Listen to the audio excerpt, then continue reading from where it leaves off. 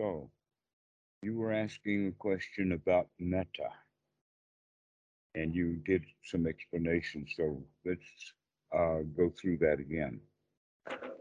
Yeah, my question was about if you close your eyes and meditate, then there are many remnants of what you've been experiencing during the day or even years before. In other words, there are many concepts in the mind.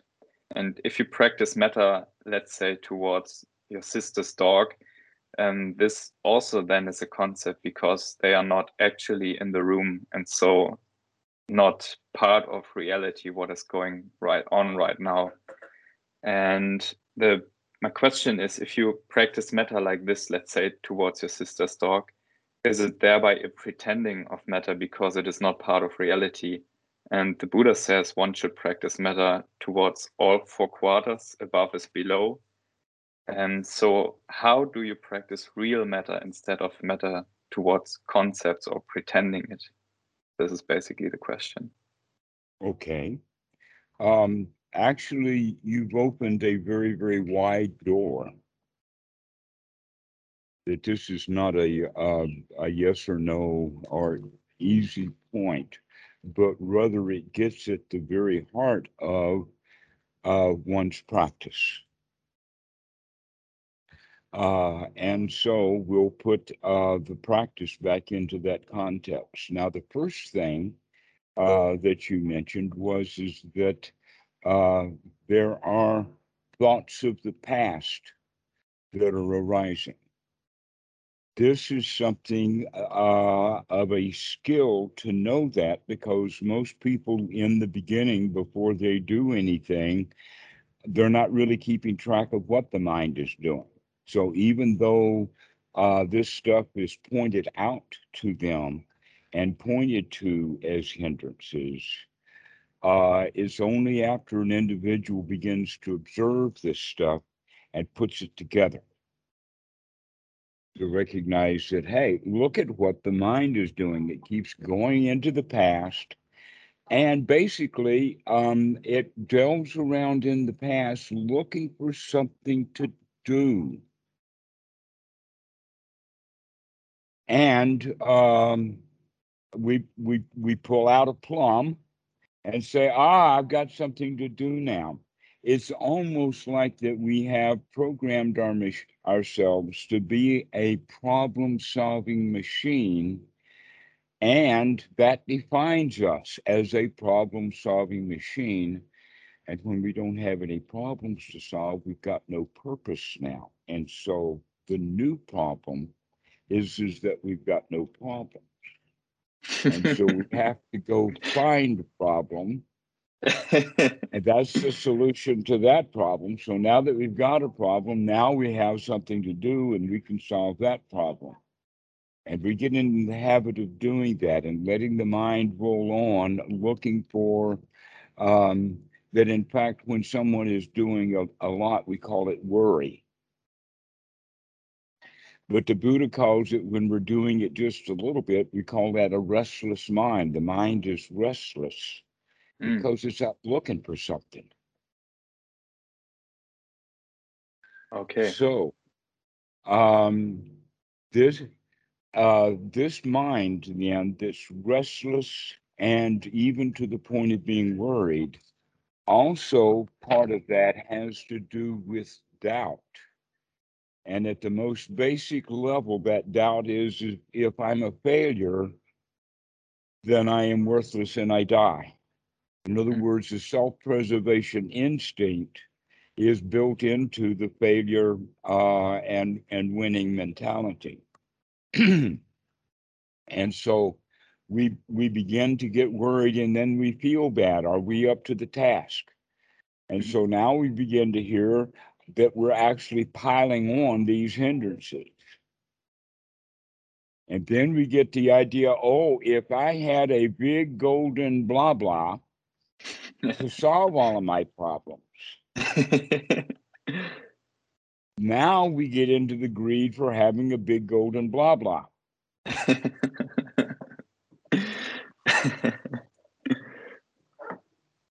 And then we begin to think of only a golden blah blah will do, and I start hating silver blah blahs for a moment because they Yeah. don't work.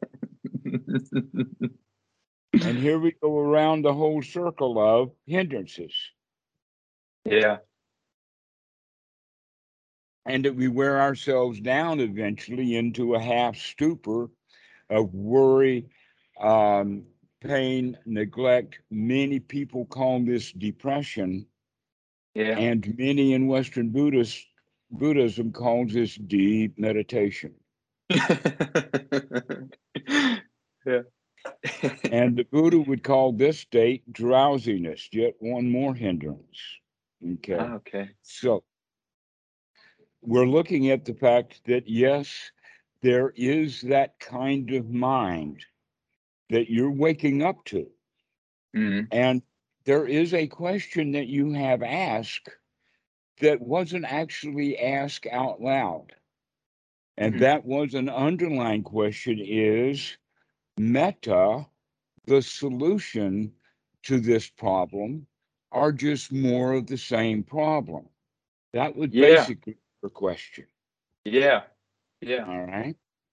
And the easy answer to that is that if it is not, then the solution to the problem, it might very well be more of the problem itself.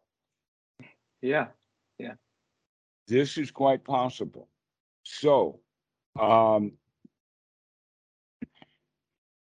the first thing that we're going to look at then is that if we're going to get the mind out of this unwholesome state Mm.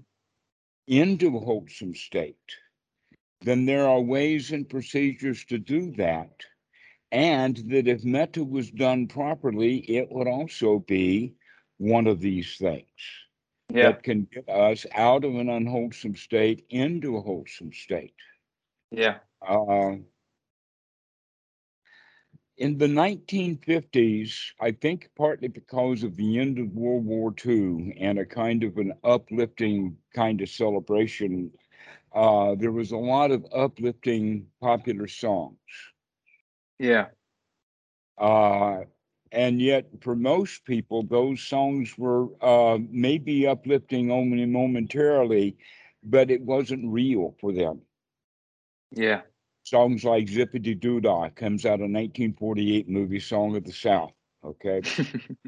Zippity doo dah, zippity yay, my oh my, what a wonderful day. Plenty of sunshine heading my way. Zippity doo dah, zippity yay. Then goes on to talk about bluebirds on the shoulders and all kinds of stuff. But the point is that we can sing that kind of song and put our mind into that frame of reference, Yeah. or we can sing that song and not believe it. Yeah. So if we can put our mind into a frame of reference that is wholesome, Mm. so that we're having wholesome thoughts, like this day is actually a good day. Yeah. And in that regard, we're saying that metta now is flowing in both directions, but it's got no real object in the sense of sister's dog. It's Yeah. just this, the whole day is wonderful. Everything about it is nice. Yeah. Uh-huh.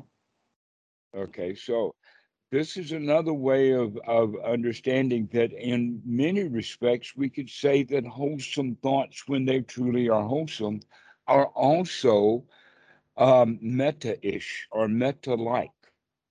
Yeah. And so rather than talking about it as metta like that, we can better talk about it in the frame of reference that the Buddha actually did. And I will take a moment to say that metta as a practice was Mm. practiced by other groups that the Buddha knew about, and that in the Metta Sutta is actually a dialogue or confrontation, not a confrontation at all, sorry. These guys are metta, by the way. And if these guys are metta and these guys are Buddha's bhikkhus, it's not going to be any kind. but anyway, in the sutta, the Metta dudes said that the first thing is that the mind has to become free from hindrances, and then we can practice metta. Yeah. And so the monks bound to that didn't give a response, but came back and told the Buddha what they were meaning. And then Yeah. the rest of the sutta has to do with that this practice of metta may, in fact, not develop all of the seven factors of enlightenment. Mm. Mm. And the reason for that is that a metta practice that is merely metta, that has that's free from the hindrances, is also not necessarily going to be investigating on guard, nor taking the right effort, and so the likelihood of it is to fail. Yeah. But in all cases, it winds up not having all of the seven factors of enlightenment. And if it did have all seven factors of enlightenment, then they're doing the Buddhist practice at just calling it metta. Yeah. Okay. So there's another way of looking at metta, and that is that we'll look at it from the issue of cause and effect, in the sense that many people in the West hear about a metta practice and they say that, oh, the practice of metta is the cause and the effect is more metta in the world. Yeah. Okay. And the answer to that is maybe. It depends again on how it's being practiced. Yeah. But that another way of looking at it is to reverse this quality of cause and effect, because in a way, practicing metta, thinking that it's going to lead to more metta in the world, is very much like pushing a string. Like pushing a string. Yeah, Okay. you take a long string, you lay it out on the table, and then at this end, you start to push it, and you wonder why the other end doesn't go anywhere. Oh, yeah. Okay, now I get it. Yeah.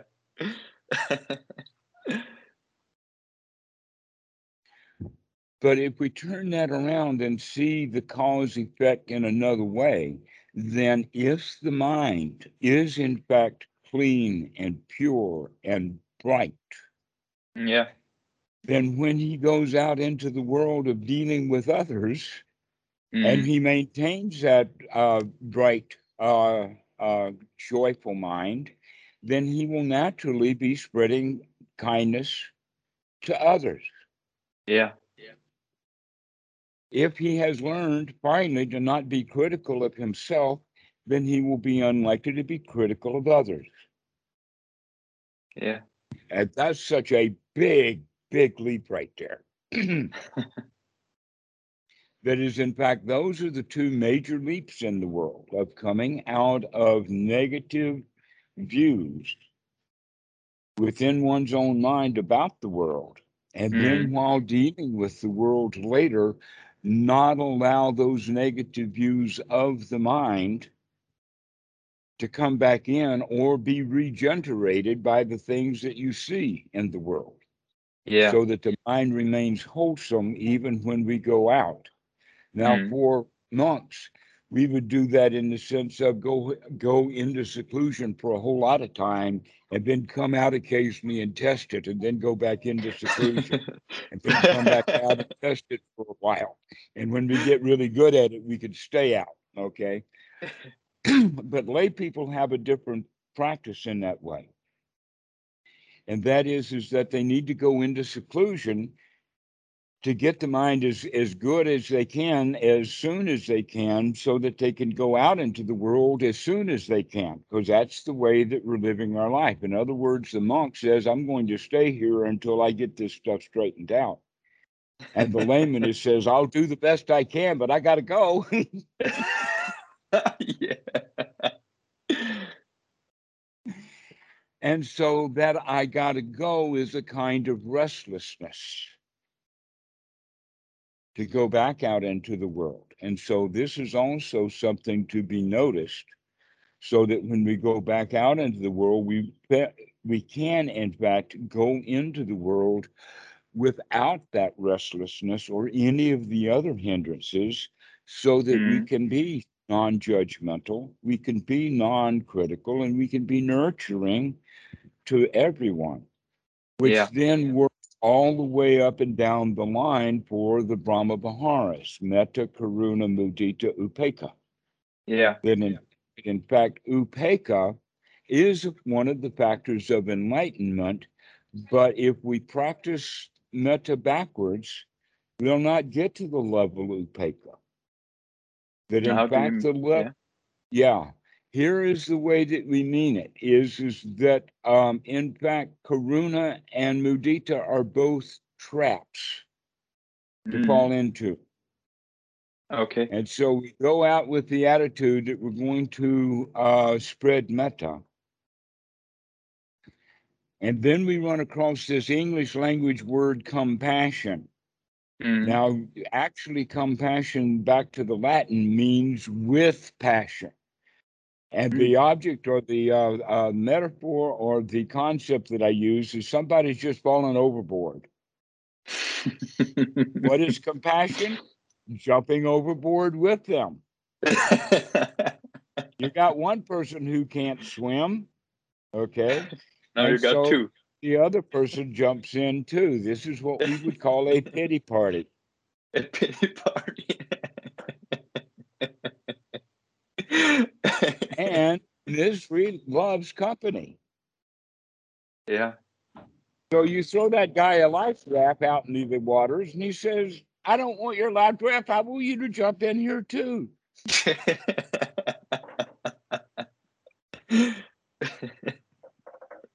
So then that means that we have to resist that invitation. Mm. We have to know that that's going to take us out of our hindrance free, solid state of mind, Mm. but that we can, in fact, act correctly to help the person come out of their pity party, Yeah. at least in the moment. Mm. If they fall back into it later, they may not fall as hard as if they had been there all along, but instead they came out because you smiled and winked at them and got them to think of something else. Okay. Which is where mudita comes in. Yeah. Mudita is called, in English, it's referred to as sympathetic joy.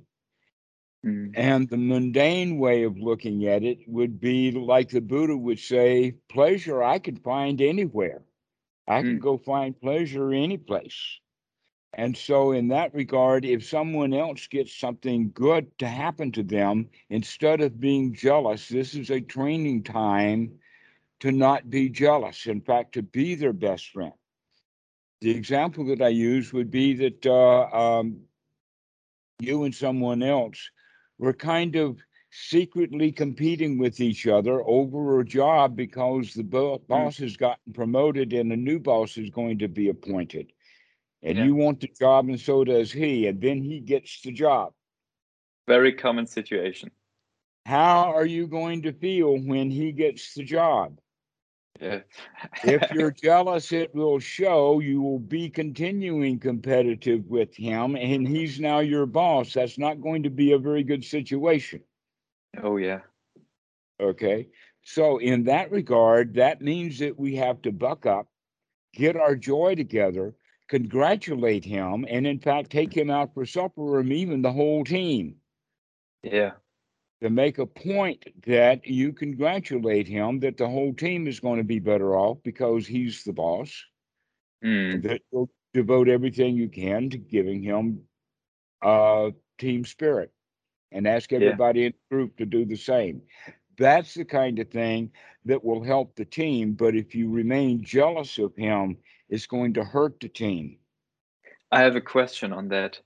Okay. Can you to take the situation you just were announcing, can you say that the practice fake it till you make it is the way to do it? Because in the beginning, you may be jealous, but you recognize that you are jealous.